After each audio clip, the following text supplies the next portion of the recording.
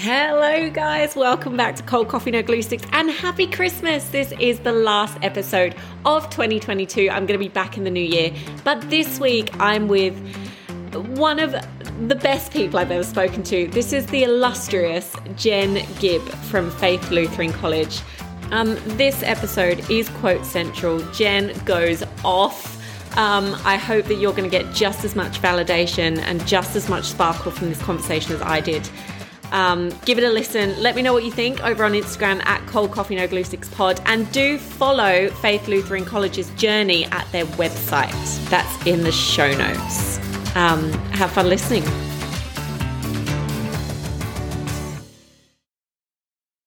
So thank you so much for making time for this. I realise it cuts into your school day a little bit. I'll try and keep it short and sweet. No, that's all good. I'm working from home, so I'm good. Oh, okay. All right, great.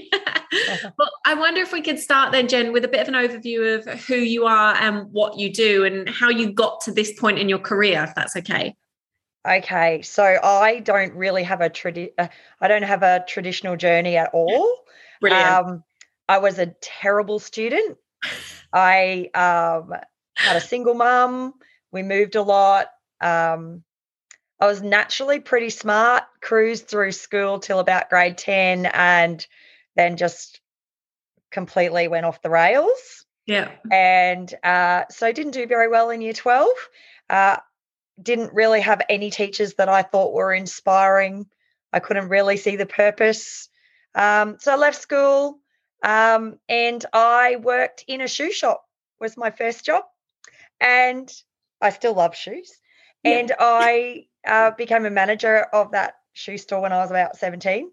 And then I left and moved to Weeper in far north Queensland with my boyfriend at the time, who's now my husband. And we lived in Weeper where I worked 3 jobs, came back, got a job in IT, went to uni doing psychology. Then I got married and had my first baby and deferred study, did a bunch of other things, ended up going back to uni after my 4th baby. Mm-hmm. And she was 6 months old. I had 4 under 8. Wow. I went back to uni. I didn't know that I wanted to be a teacher, but my local university, was University of Queensland, offered a dual degree in behavioural studies and Bachelor of Education middle years. Right. So I knew I could get some credit for my first degree. So I went into that, did the first 2 years in behavioural studies, 3rd year, and I kept saying, what if I hate teaching? What if I don't want to teach? Went out on my first prac. I was in my early 30s, went out on my first prac and got spat at and shoulder charged on my first day of prac. And I thought, this is what I'm meant to do with my life. It takes a special kind of person to say that. Yeah. The first day of a prac.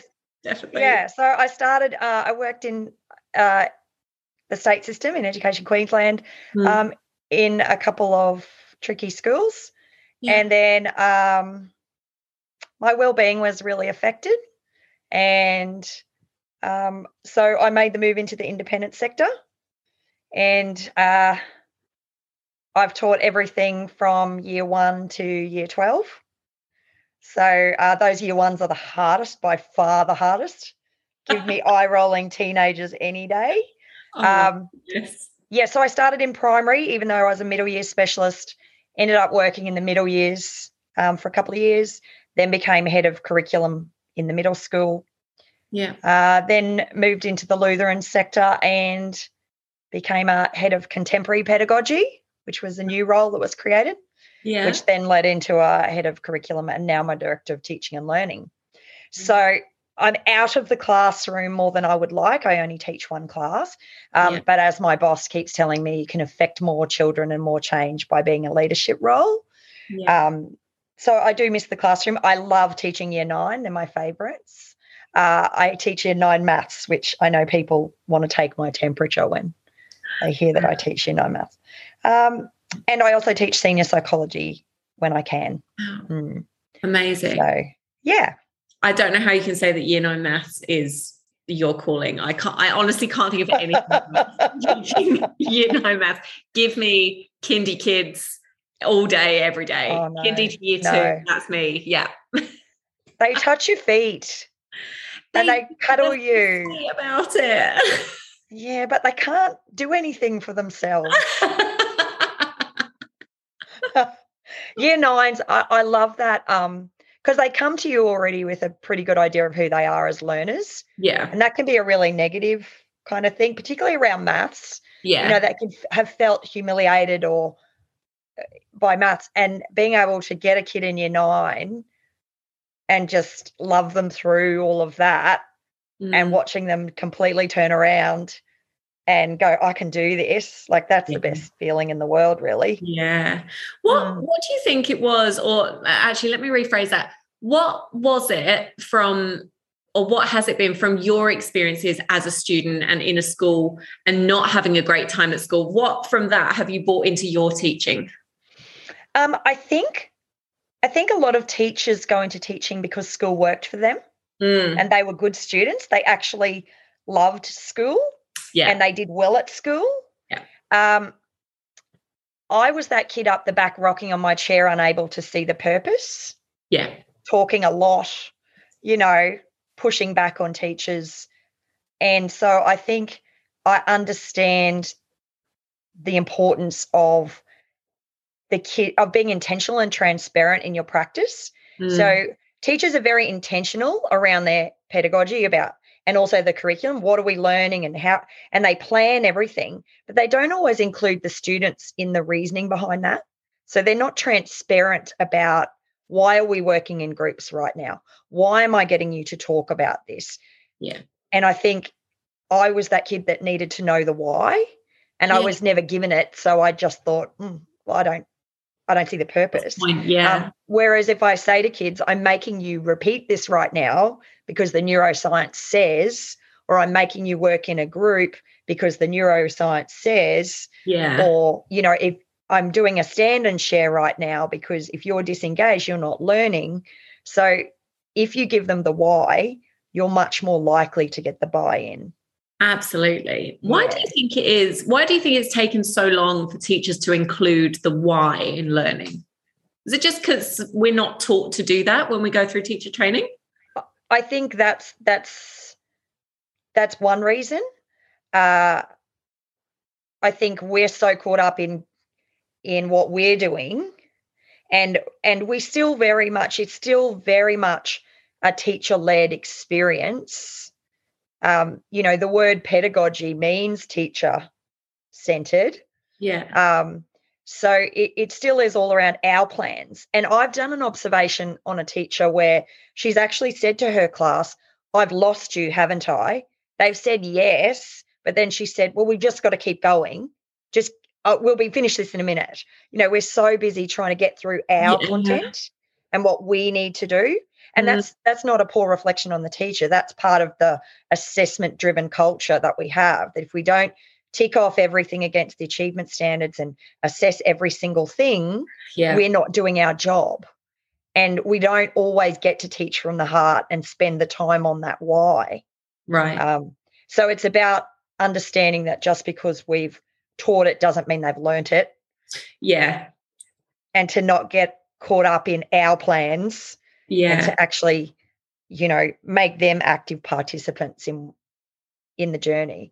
Absolutely. I think there's so many conversations happening right now in the last only, 3-5 years about empowering children, empowering students within their classrooms, within their school careers, within that experience. But I think I want to go back to something that you just said there about, if we're not doing that, then we're not doing our job.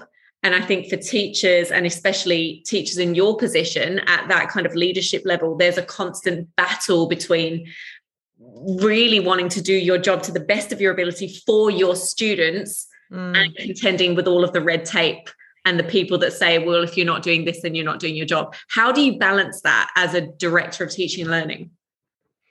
I think you just trust your staff. I don't know any lazy teachers. I don't know any teachers who get up in the morning and decide they're going to do a poor job by their students. Yeah. Every teacher I work with cares. It's exhausting caring about that many people every day. Like when you think about, like, we care about them like they're our children. Yeah. And, secondary teachers can have 150, 180 students that they're worried about. And it's absolutely exhausting. I think as leaders, you need to trust teachers know what to do. They just don't have the time to do it. And so we need to work out ways systemically that we can give them time and space. And that doesn't mean giving them an hour on a Monday afternoon after they've taught 6 periods straight and they've got nothing left in the tank. That's not the time to give them, because they're exhausted by that point. Yeah. And they just want a cup of tea and a lie down. I don't know. You do 6 periods straight with teenagers and even little people. Yeah. And it's just like, what do you want from me now, people? Yeah. Like, I've got nothing left. Yeah. And I just think the load is too much. Yeah. And even if you just compare the way reporting was done now compared to the way reporting was done when I was a kid, reporting was one sentence saying Jennifer is not working to her potential, or Jennifer talks too much in class. Yes. That's actually not what we ask of our teachers now. They have to write a paragraph, and they have to, make sure that they're commenting on the learning objectives and do air comments. Let's be affirmative. Let's outline an improvement. Let's, do a recommendation for what the expectations have gone through the roof. And I'm not saying that's a bad thing. I think they need to go, we need to have high expectations of our teachers. We want smart, capable teachers, but it is impossible for them to do that job in the time they have. Yeah. And that's what teachers keep telling us. And principals then are like, but the EBA says this, or that, the enterprise agreement says this, and I've only got this much money and I can only have this many teachers, and the timetable is a beast. If we don't work out a way to fix it, I think we're seeing it, that people are just walking away from teaching because they're just like, this is too hard, and the expectations are unrealistic. Absolutely. Yeah, absolutely. And I think at some point people above, the EBA leaders, the people that write the policies, the politicians need to spend some time in schools and be like, oh, actually, we didn't realise it was this bad. Yeah. And I think, senior leaders need to own it as well, because for a lot of us, we haven't taught a full load for a while. And you lose touch with what that feels like. Yes. And so in my role, it's really important that I advocate for teachers, and we're always thinking about the well-being of teachers, and not in a tokenistic way. So I'm not offering yoga and relaxation sessions on a PD. Yeah. Not that those things aren't good for your well-being, they are, but most teachers I know would say, can you just give me some time to do my work? That will make me feel a lot better. Yes, particularly thematic this week. We've obviously just had Are You OK Day in Australia. Yeah. There'll be a lot of schools in the country offering little trays of cupcakes with the yellow toppers, which is lovely. What does a really effective Are You OK Day for educators look like? I think, and I know my team do this quite often, I think just taking a playground duty off a teacher, walking up to them and saying, go and have a coffee, I've got this. Or, set your class up for the first 10 minutes, I'll come relieve you. Yeah. Just those unexpected, people wouldn't realise, average people would not realise how much 50 minutes means to a teacher. Yes. I'll take your class, you've got 50 minutes to yourself. Yeah. Those kind of things. Or cancel a meeting that's not necessary. Yeah.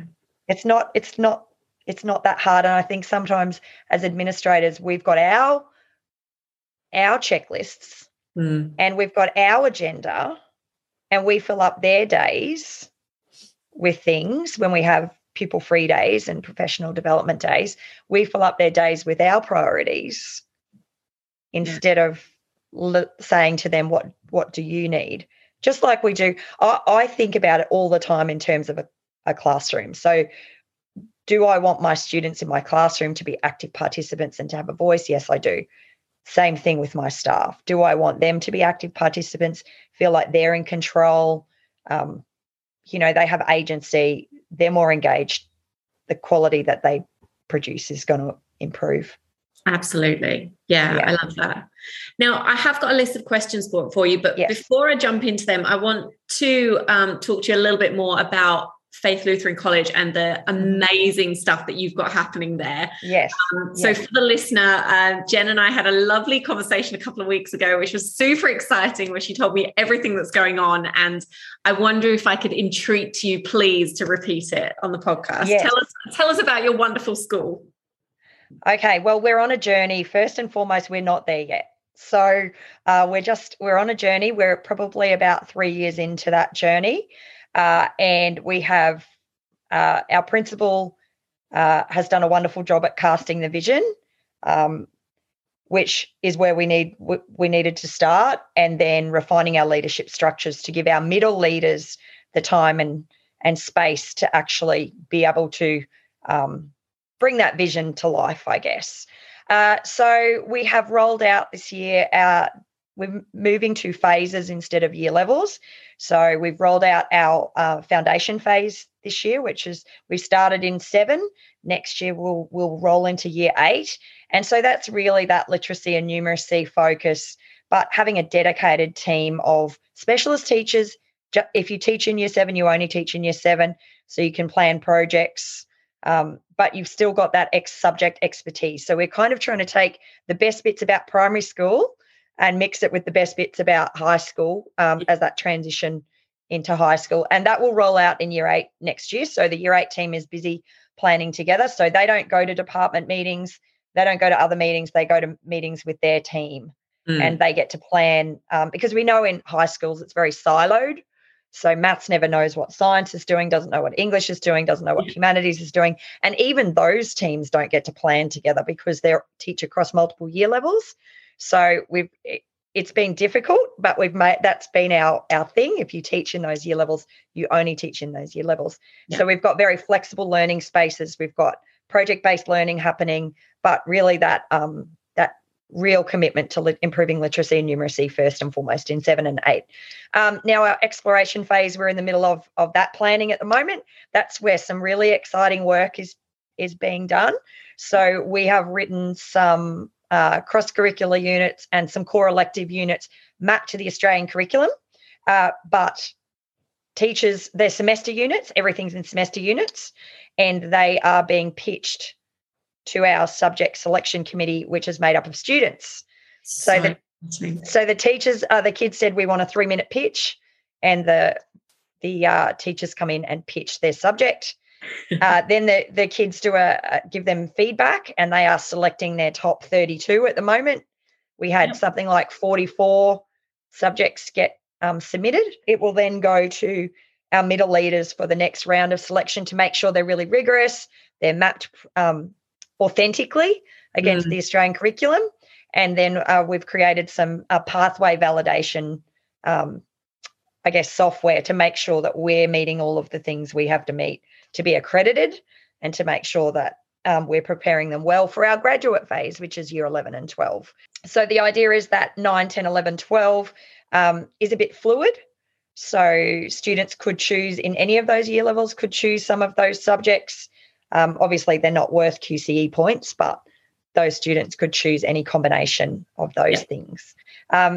We believe every subject should have equal time in the timetable.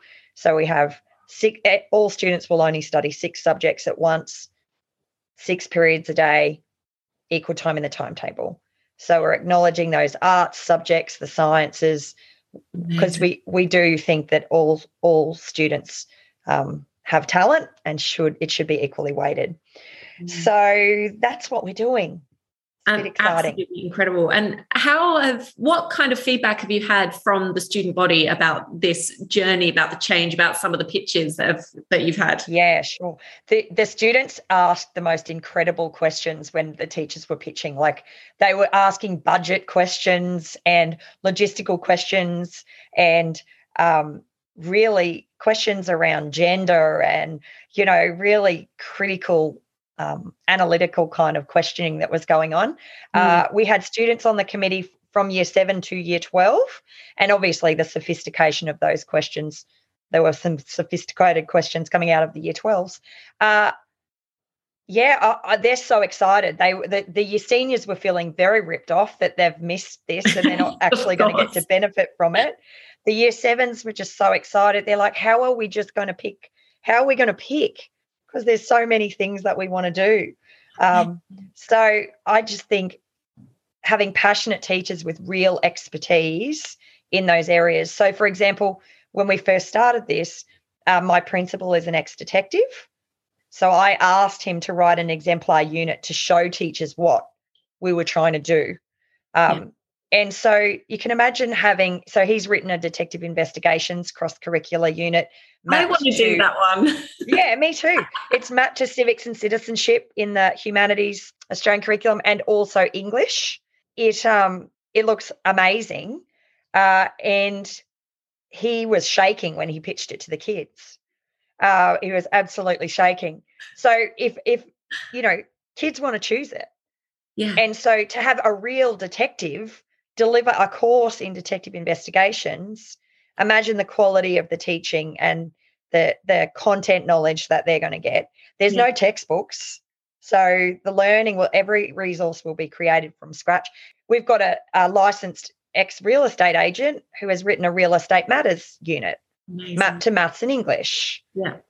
So really exciting that we're going to get some really quality teaching and hopefully reignite the students' love of learning, but also get them reconceptualizing who they are as learners. So hopefully re-engaging some of those kids that already come to us in secondary school, rolling their eyes, thinking school's boring, and the only reason they come is to hang with their friends, go to the tuck shop, and the best part of the day is the bell at 3:00. Yeah. You said something interesting to me about the socioeconomic area of your school and why this is such a good journey for those students. Yeah. So our college is in a rural area and it is classified as a low socioeconomic area. And one of our core values, I guess, is those aspirations. We want kids to really aspire to be all they can be. And that doesn't necessarily mean university. All I want for our kids when they leave is that they have choices and that they're happy and they're curious and they're good humans when they leave us. Yeah. So that's really, really important to us. And I think because a lot of our kids have, not all of them, but some of them have parents where they didn't really progress through formal education to senior. A lot of them left at year 9. So they're not necessarily experiencing those conversations around that higher education. So whether it's an opportunity to keep students engaged for longer, to explore different pathways and find out what really lights their fire, that's probably what we're trying to do. Fantastic. And I guess one of the key things about this new curriculum is that you're not making it mandatory across the whole student body. Is that right? No. So there are still the traditional pathways that we would normally offer for those parents, students and families that school works for in its traditional sense. Not everything about the current model doesn't work for all students. Like some of our students are really successful and that traditional model works for them. Yeah. But it's a small percentage of kids. And we are seeing higher and higher levels of disengagement. We're seeing higher and higher levels of behaviour in classrooms across the country, across the world. Teachers will tell you behaviour is a problem for them. Yeah. And so, but when kids are engaged and they really want to learn something, you don't get that behaviour. And I'm not saying all behaviour is as a result of disengagement, but I would say the vast majority absolutely is. That's the thing. And I think the bit that you can influence from that, you're doing something about, and that's so exciting. And actually, if I can speak for a lot of teachers out there, it's really empowering to know that there is a pathway towards change. There is something we can do. So for those schools that are looking to make that change, what kind of advice would you have for them? The principal needs to be driving it. If your principal is not on board, and this is not coming from your senior leaders, So what we see quite often is teachers who are trying to do things differently, and they do it in their classrooms, and they have little spot fires happening. Right. But eventually they get tired and they just give up and go back to the same old, Yeah. because they feel like they're not getting anywhere with it. There's no larger scale change. So I hope senior leaders and principals are prepared to actually, this is what's going to fix their school. Yeah. You know, actually writing cool programs that teachers love to teach, that kids want to choose and want to do. That will do more than any behavior management process, any relational management policy. All of this energy we're putting into, you know, are we banning mobile phones? Are we using Glasser? Are we doing detentions? Are we, all of this stuff. If we actually just write some stuff that kids think is relevant to them and give them a say, hopefully we'll be able to gather some data once we actually implement this. Hopefully that will solve some problems. So it has to come from the top. It really does. And if the top isn't on board, I would say find a school whose top is on board. If you're getting frustrated to the point where you're going to leave the profession, there are schools out there doing really cool stuff. So have a look. Yes. In every advertisement for teachers that we put out there, we say for teachers that want to do school differently. Yeah. And we want to be a mainstream school. We've got over 800 students. We're not a small boutique, because the frustrating thing for teachers is they look at schools, at some of those alternate schools that are doing incredible things and go, how can I do that? They've got 80 kids. Yeah. How can we do that? Yeah. We can't do that when we've got 1,000 kids. And you're right, you can't do it the way that they're doing it. We're not a boutique school. You've got to look at ways that you can put the systems and structures in place, and it's a journey. Like, this is not going to be rolled out fully until 2024. So this is a process that you've got to dedicate at least 5 years to. Yeah. And you've got to roadmap it, and you've got to be patient with it, and you've got to get staff on board and move together. Yeah. Like, there's lots of hard work. Like, I had a bit of a mini panic the other day, and I'm like, I feel like, it's just all on top of me. Yeah. And so then we just call a meeting and we roadmap it, and then we work out the action plans, and we actually feel like, okay, there's a lot of work to be done. But as long as everybody's on the same team and everyone understands the direction, teachers aren't scared of hard work. No. They're frustrated with constant change and pointless work. Yeah. I've never heard anything more appropriate. So what you're saying to us, Jen, is that it actually takes a lot of planning and thought around changes in education. You can't just make a new policy and expect everyone to be on board. No. Shocker. No. And you've got to be able to articulate the why. Yeah. Because we all know that when there's a why, how quickly did the teaching profession learn how to teach remotely when we went into lockdown? Yeah. Because they needed to. Yeah. So if you can't articulate why you're making these changes. So when I present to College Council, I put our god-awful Year 10 results up on the screen, and I particularly look at our Year 10 boys, and I say, we are failing these boys. We are failing them. We need to do something differently. Yeah. So if you can't use the data and the research to show staff why you're doing what you're doing, don't expect the buy-in. And then if you don't trust them so we had so many consultation sessions about this. We had them giving us feedback.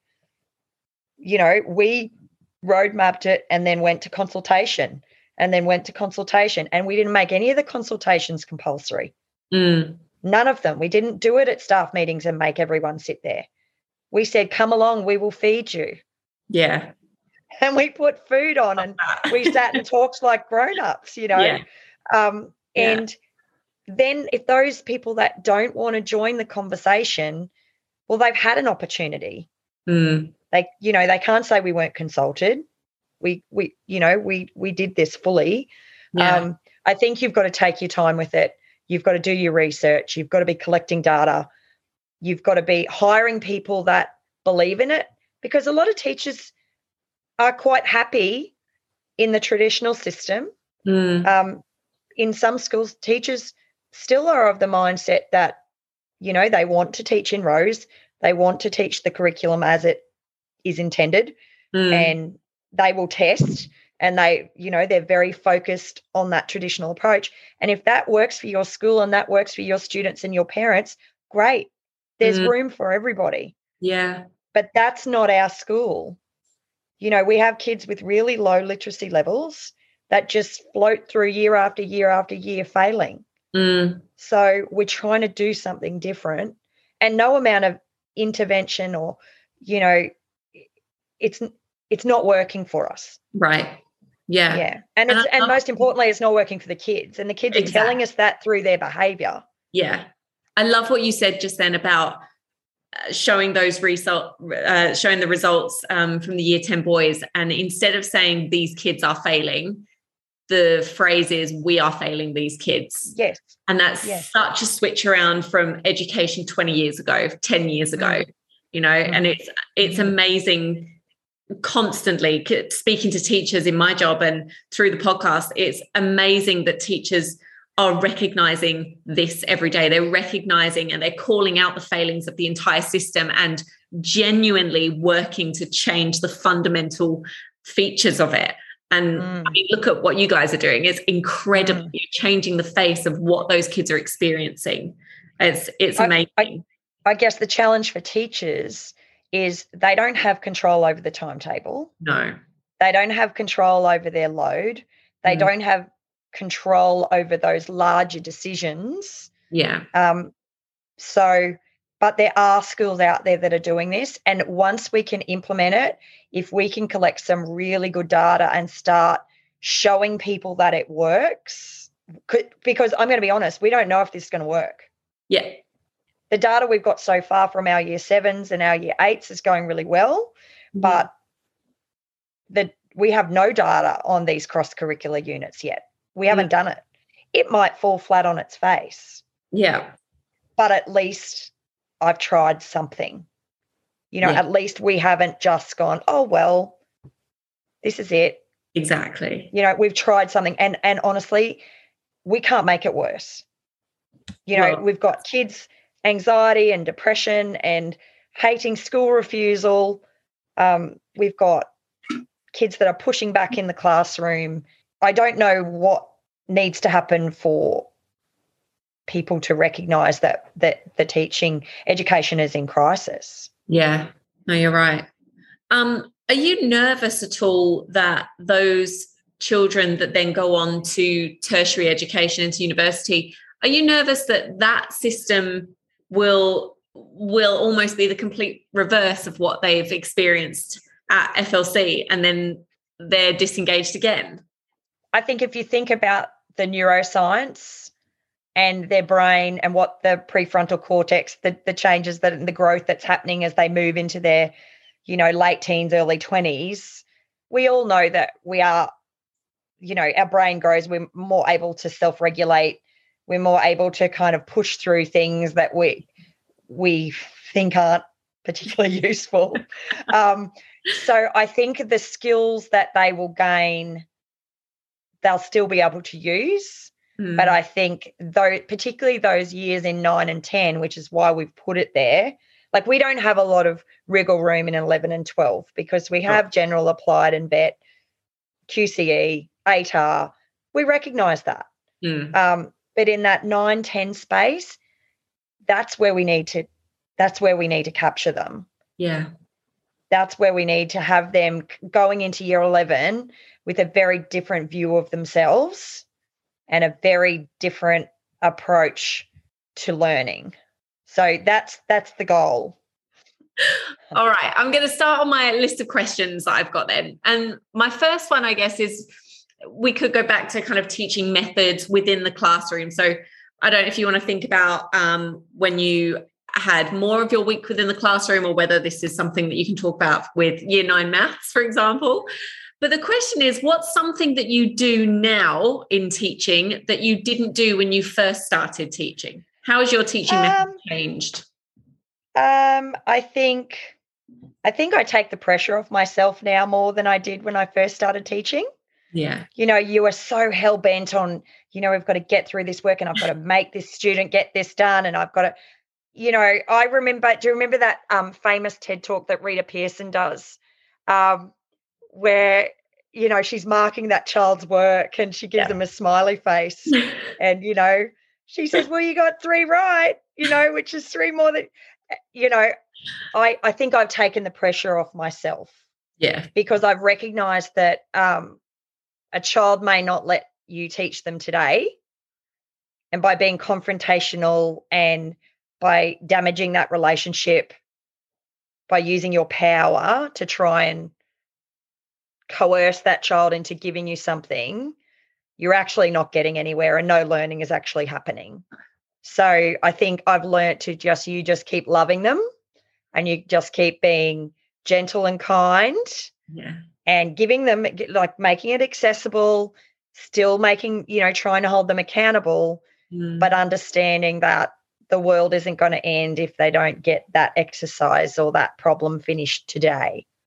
So I don't get so wound up about that. I recognize that, you know, we all have good days and bad days, and very few adults can work for 6 hours straight with a couple of breaks and be on the whole time. Yeah. Yet we expect the adolescent brain that, what does Nathan Wallace say? He says the prefrontal cortex is closed for renovations. He always says that. We expect them to be able to be on for 6 hours a day. Yeah. No. That doesn't work like that. No. So I think I use a lot more, I'm not worried if my lesson plan, you know, takes a little bit of a deviation from where we're supposed to go. Sure. Yeah. I think that goes back to what you were saying about how we care for so many students every day. There is so much unseen love and care in teaching that a lot of people outside the profession don't really truly understand. And I think those relationships are just the foundation of teaching and learning, right? If you don't have that, then don't expect anything else to happen from it. Yeah. And I think we care about them even long after we teach them. Oh, definitely. You know, like I've had students graduate and ones that are really, really troubled, and I still worry for them, you know, and they will still reach out to me years after I've taught them. Yeah. So you know, you have those relationships for life, I think. I think so. I mean, it's been 16 years since I left high school. And I was lucky enough the other day to interview my former English teacher. Oh, I had her wonderful. in year 8, and she's the reason that I became a teacher. And it was so good to see her, and she hasn't changed at all. But it was so a real warm, fuzzy moment. Yeah. All right, next question. And I don't know if you're going to get into trouble for this, but what's something in your classroom that shouldn't be there? I think whether we mean to or not, learning is so assessment driven. So we wave it like a stick. You better concentrate. This is going to be on your exam. Yeah. You know, we use that grade on the report card to motivate learning. Yeah. We do it as teachers. We shouldn't do it. We do it. And then we will complain that it's assessment driven. It's actually coming out of our mouths. Yeah. I would like sometimes to just not have to follow the unit plan to the letter. And, you know, I understand assessment is necessary. Yeah. But sometimes I don't think it's authentic. Yes, agree. How are you going to do assessment with the new curriculum, with the new courses? All different ways. Mm-hmm. So I know in the detective investigations, they're actually going to do like interviewing a suspect, and they're going to do a mock trial. I am so jealous right now. Yeah. Wow. Yeah. That's amazing. Yeah. So there's some really cool ideas about how they're actually going to assess some of their subjects. And when he was pitching his course, he started off with the Law and Order, dun, dun, dun, dun, dun, and then he had a student set up, and he actually pitched his course with an interview. Wow, that's amazing. Yeah. Oh my goodness. So there's a really look, and some courses will have traditional kind of assessment, but some of them were like there's a community agriculture course that's got up, and they're planning on supplying the tuck shop with fresh produce from their gardens. Yeah. So they're negotiating prices at the moment. Of course they are. Love that. Yeah. Really cool. Yeah, really cool. What do you think is the most misunderstood aspect of teaching? I think that we have these lots of holidays and that we finish work at 3:00 and that we just need to stop whinging because the rest of the world only gets 4 weeks. Yeah. And my answer to that is the rest of the world gets to go to the toilet when they need to and can make a cup of coffee when they need to and can also go to the bank if they need to. We cannot go to the bank. The bank is closed. We have to take a sick day to go to the bank. Yeah. Yes, because we're not allowed to just do that. I think definitely I think people underestimate how exhausted we are. Yeah, it's almost just sounds like lip service now, doesn't it? Yeah. They do. I do think people think we complain. Yeah. And it's like, come follow me for a day. Yeah, absolutely. And it's not just the face-to-face time with your students. It's the getting there at 7:30 and having the daily fight with the photocopier and then finding out that someone's put something in your classroom that you need to deal with, and then the playground duties, and then, you've got a staff meeting and a parent wants to speak to you. And by the way, have you finished marking that and all of that? And all of a sudden you've done 70-hour weeks and people wonder why you've got bags under your eyes the size of Woolies bags. It's ridiculous. And you can't get out of your pajamas for the first week of holidays. I used to say to my children when I was teaching full load, I used to say to them, first week of holidays, we're not going anywhere. Don't ask me for anything. I'm in my pajamas. Leave me alone. Bring me a glass of wine every now and again. Just put the TV on. Yeah. Yeah. It's really tough. And I think all of those processes that are happening simultaneously, you're watching the kids in the back corner, you're monitoring all the devices, you're trying to do your explicit teaching and your learning intentions and your success criteria, and you're doing exit tickets and, show where you're teaching the general capabilities and where are they on the literacy numeracy progressions. And it's so complicated. Yeah. And schools are complex adaptive systems with so many moving parts. I had a funny conversation. I've got a beautiful girl that I work with. She is an admin person that helps me and also the director of learning communities. And she said to me, it's her first school, and she said to me, I thought that this job I would be slowing down. And I went, no. She said, I didn't think it would be this busy. Oh, bless her. So I don't think people get it. I think people think school is what it felt like when they were students. That's the only way they can see that they can think about what it is like to be a teacher.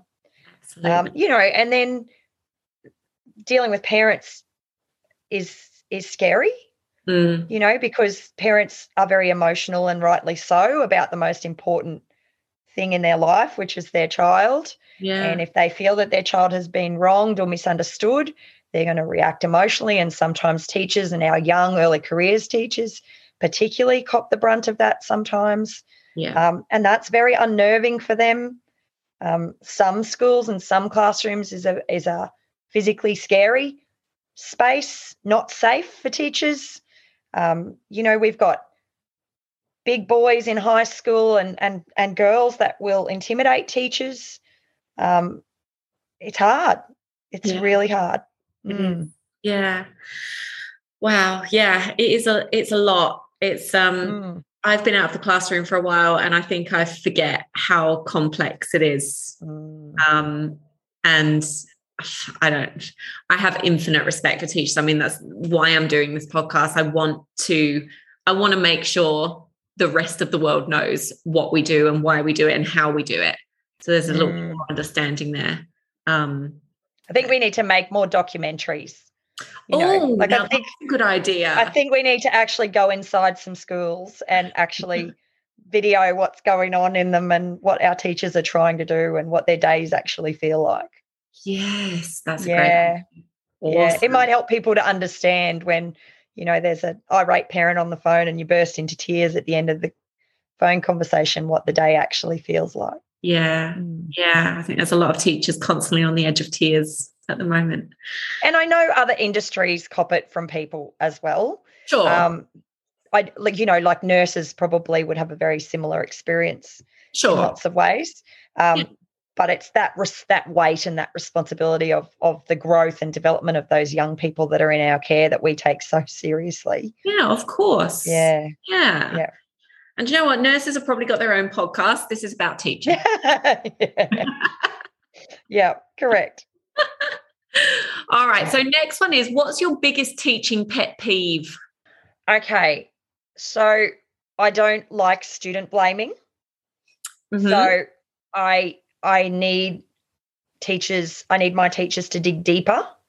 Yeah.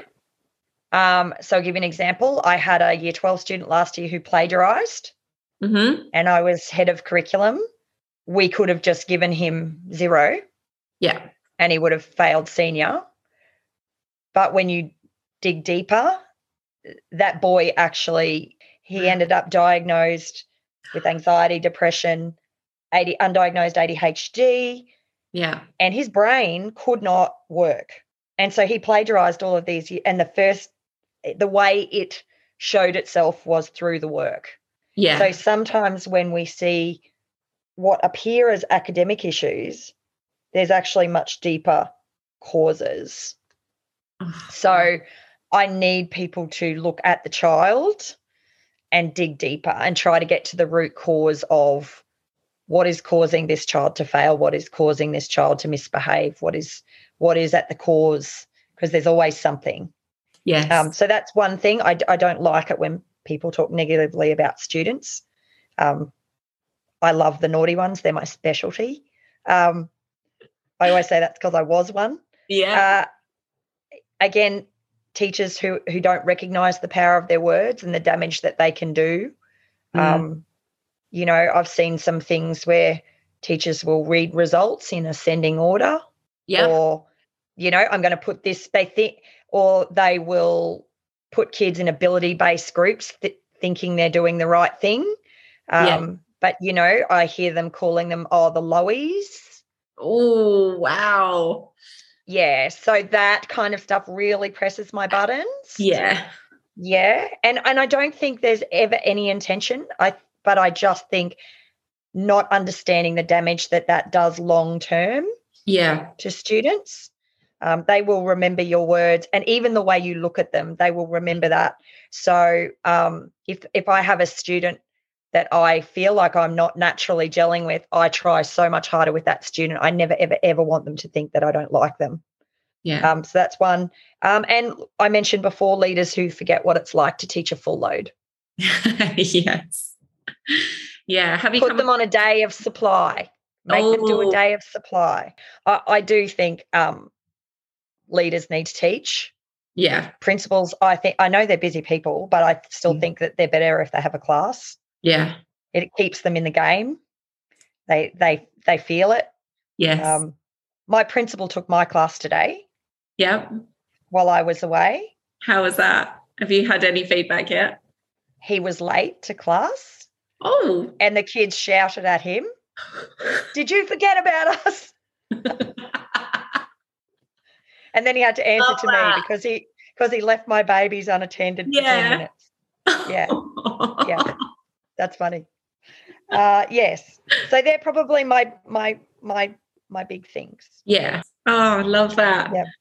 Oh, wow. Yeah, I agree with you. Lots. So my next one is, what was your I've made it as a teacher moment? I haven't had one. I haven't made it. No one makes it. What do people answer this question with? Well, we haven't made it. I'm still, no way. Look, probably if I could the most rewarding moment of my career was watching those teachers pitch their courses to the kids, and the kids fully engaging with amazing questions, and watching that day was the best one of my career so far. Actually seeing something happen that might change the way we do things, actually seeing it happen, because I just got to the stage where I'm like, I've been reading about this stuff since the early 2000s. Yeah. And no one's doing much. Yeah.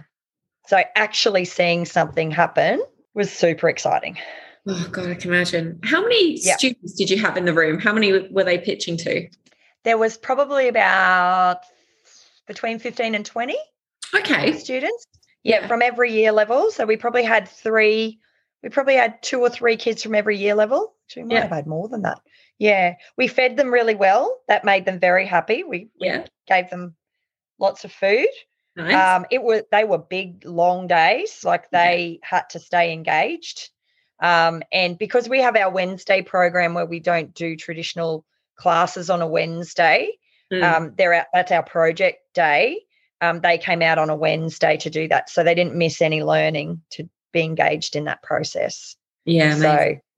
It was super. That was super exciting. Yeah. Lovely. Yeah.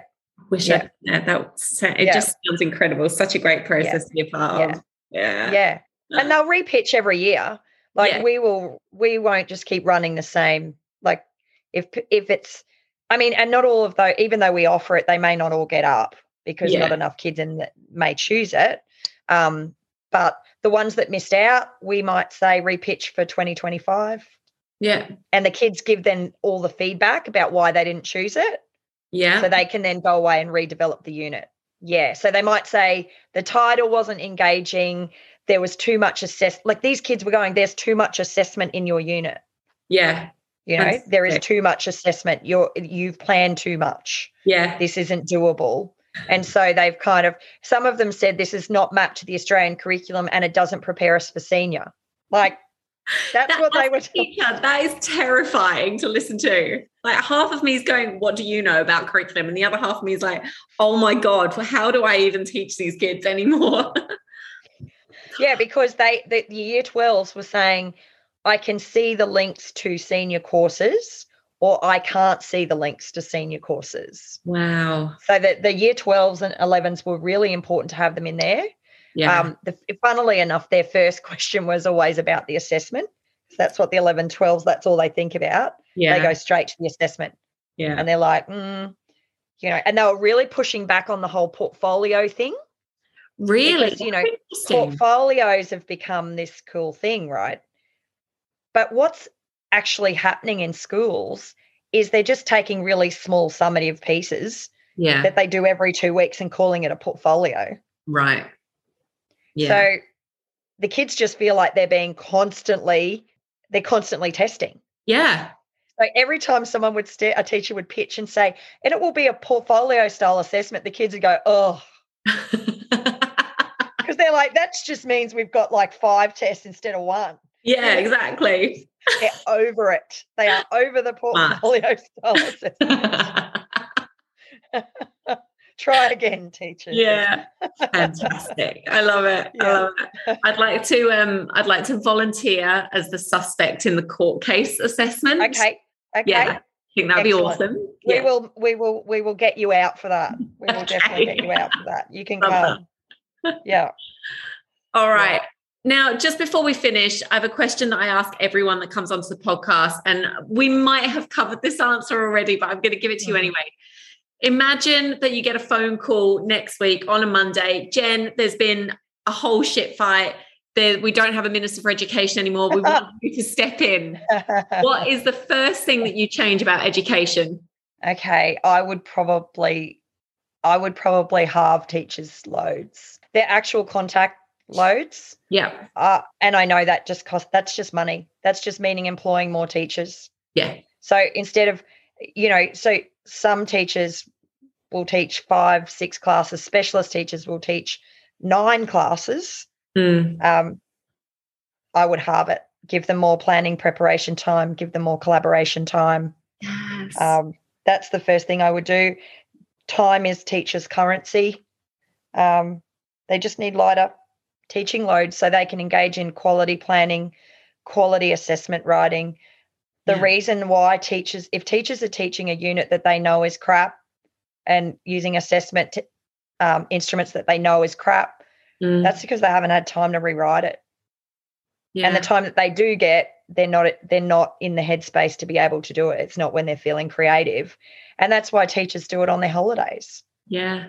And then they come back tired because they've spent the last week of their holidays rewriting a unit. Yeah. So I think if I could change one thing for teachers, I think that's the one thing that we do. Another thing we do at our school, which is amazing, it's the first school I've been to that does it.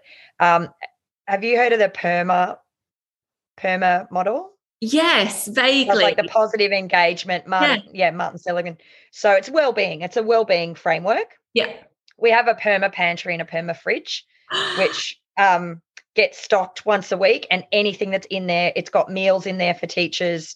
If they haven't had time to pack their lunch or they've eaten their lunch and they're still hungry, we've got a pantry that's full of things. We've got a fridge that's full of things, and it's just our PNF actually pay for it. Wow. Yeah, and one of our beautiful office ladies, they go and do the shopping once a week, and they always say they know when it's end of term because there's no sweets left. All the sweet things go first. But there's yogurts and granola and all sorts of things in there for teachers. Oh, okay. First of all, what would we do with our office and admin assistants in school? We'd be lost. They're the eyes and ears. And also our learning assistants are amazing as well. Yeah. Eyes and ears of the school. Yeah. Yep. Surrounded by angels like that in our schools. It's amazing. Secondly, how do you ever have to advertise for any other teachers? You must be beating them off at the door, stuff like that. Well, I think probably what makes it hard for us to get staff sometimes is our location. Because we are rural, so we're probably 70 minutes out of Brisbane. Okay, I would say maybe. Yeah. So it's a bit of a commute. It's an easy commute, and it's a beautiful bush campus. We have cows, and we have sheep, and we have goats, and we have chickens. So it's a lovely, lovely school. Yeah. But our location makes it tough. However, our location, I think we've got a really supportive parent body and a really supportive college council. We probably wouldn't be able to take these risks if we were in Brisbane or on the Gold Coast or in some of those different areas. Yeah. So the fact we are where we are is allowing us to do this. Yeah. We've got the trust of our community.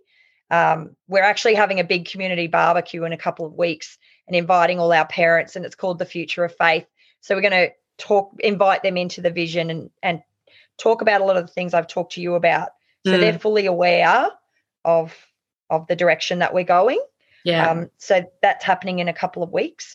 But we have had a lot of teachers contact us and want to come and work for us. Yeah. I think it's not a hierarchical school. We hired a new psychology teacher the other week, and she said, I've seen more of the senior leaders at this school in the last week than I did in the entire time I was at my last school. So we're really accessible. Yeah. And I think that's probably key. And we've collected some data. Whilst our teachers are tired, our data is telling us they're happy. Good. Which is different to what we're hearing from other schools. Yeah. So they're tired and it's a big job and reporting sucks and deadlines are shit and all of that stuff. But largely they're happy and they feel well supported. So that's key.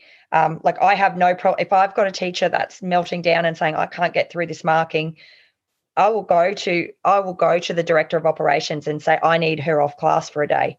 Yeah. She needs to just sit and mark, just make it work. Yeah. So we do that for our teachers. Amazing. The problem is teachers don't always want to admit that they can't do it. Sure. or that they need help. So Yeah. it's also creating that culture of modeling. Like I'm working with my leaders to say there is nothing cool about being the last car in the car park. If you need to work from home, you work from home. You need to, and as women too, I heard this is great. I've taken this on board. We need to leave loudly. So Yes. when we need to leave at 3:00, women will go, I've just got to go and pick the kids up. And we do it in this apologetic way. Yeah. Whereas we need to just go, I'm off now. I'm going to go and get my children. I'm not doing any work tonight, and we've got to model that as leaders for our teachers. I love that. I've heard so much in the last couple of weeks about this whole quiet quitting thing going around on TikTok and Instagram and all of that. But no, scrap that. Leave loudly. Stand up for yourself. Advocate for your needs and for your gender and for your children, your family situation. Absolutely. The hard part for us, though, and for teachers will say this, if I don't do this tomorrow, I'm going to pay for it tomorrow. Yeah. So if you don't work back and get your planning done or get your marking done or whatever, the work just doesn't sit quietly and wait for you tomorrow. You're in front of a year 9 maths class and you've got no plan, So I also understand that. It's very easy for people to say that aren't teaching a full load, oh, well, don't work till 9:00 at night. Well, I have to, otherwise tomorrow is going to be a shit show. Like quitting can't really work for us because we can't do our jobs unless we work outside of hours, which is why if I was the education minister, I would halve their loads. I would give education much more money and I would let principals, lighten the load for teachers. Yeah. Because I think principals feel it. I think they feel it. Their just hands are tied. In a lot of systems, they don't have the autonomy and they see their teachers hurting, but what can they do about it? Yeah. Yeah, you're right. There isn't that freedom. There isn't that financial freedom, I guess. Everything's tied. I would also order for the, they've just released version 9, but go on. Australian curriculum needs a machete taken to it. I know. I was so hopeful at the last update and then no. Okay. No. Yeah. No. And then I hear that, and I could be wrong, but the last update I heard was that they may be adopting and adapting. So don't be too quick to roll it out in its current form because we may adopt and adapt. Great. So I've just told my teachers to hold. Just hold at 8.4, people. Just hold. Just ridiculous, isn't it? Yeah. And that's the problem, and that puts pressure on the teachers because they feel like they have to get through all of that. Yeah. And it's not doable. It's just not doable. Jen, you've been an absolute gem to talk to. Thank you so much. No, thank you. It's been fun. I hope I didn't, I ramble a bit, so hopefully I didn't. That's all right. That's why we do this, right? There isn't enough time to ramble about the things that we want to ramble about. So that's right. That's right. I hope you rambled about the things that you want to ramble about. Yeah. Yeah. I just would like, teaching is such an amazing career. I just hope we don't get to the stage where as teachers we can't recommend it to young people.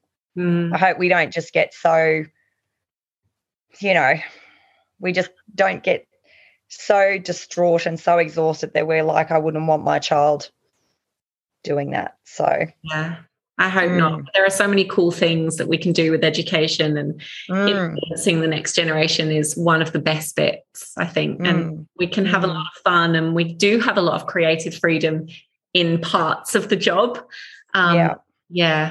And making those connections that, like you said, often last a very, very long time for years outside of their school career is a big part of that. So yeah. Well, thank you for having me. Oh, a pleasure. Come back anytime. I would like an update, please, when you finally roll out in 24. Yes, we will. We'll be, because I'm a data person, being a maths teacher. Yes. So so we'll be tracking things really, really closely. Amazing. Well, good luck with everything. Thank you so much. You take care, Katie. Bye-bye. See you. Bye. Wow, what a way to finish the year, am I right? Jen, don't worry, you definitely didn't waffle too much. We love the waffle. I was nodding along with all of the waffle. I hope that you guys were yelling at your podcast and agreeing with everything that was said there. I know I was. I'm going to be back in the new year in 2023 with some more Cold Coffee No Glue Sticks and some more amazing educators to chat to. Until then, have a rest, put the marking down, please. Get out of your classroom and get on the couch and pour a very large gin and tonic or whatever you like. Go and chill out, guys, and I'll see you in a few weeks. Happy Christmas!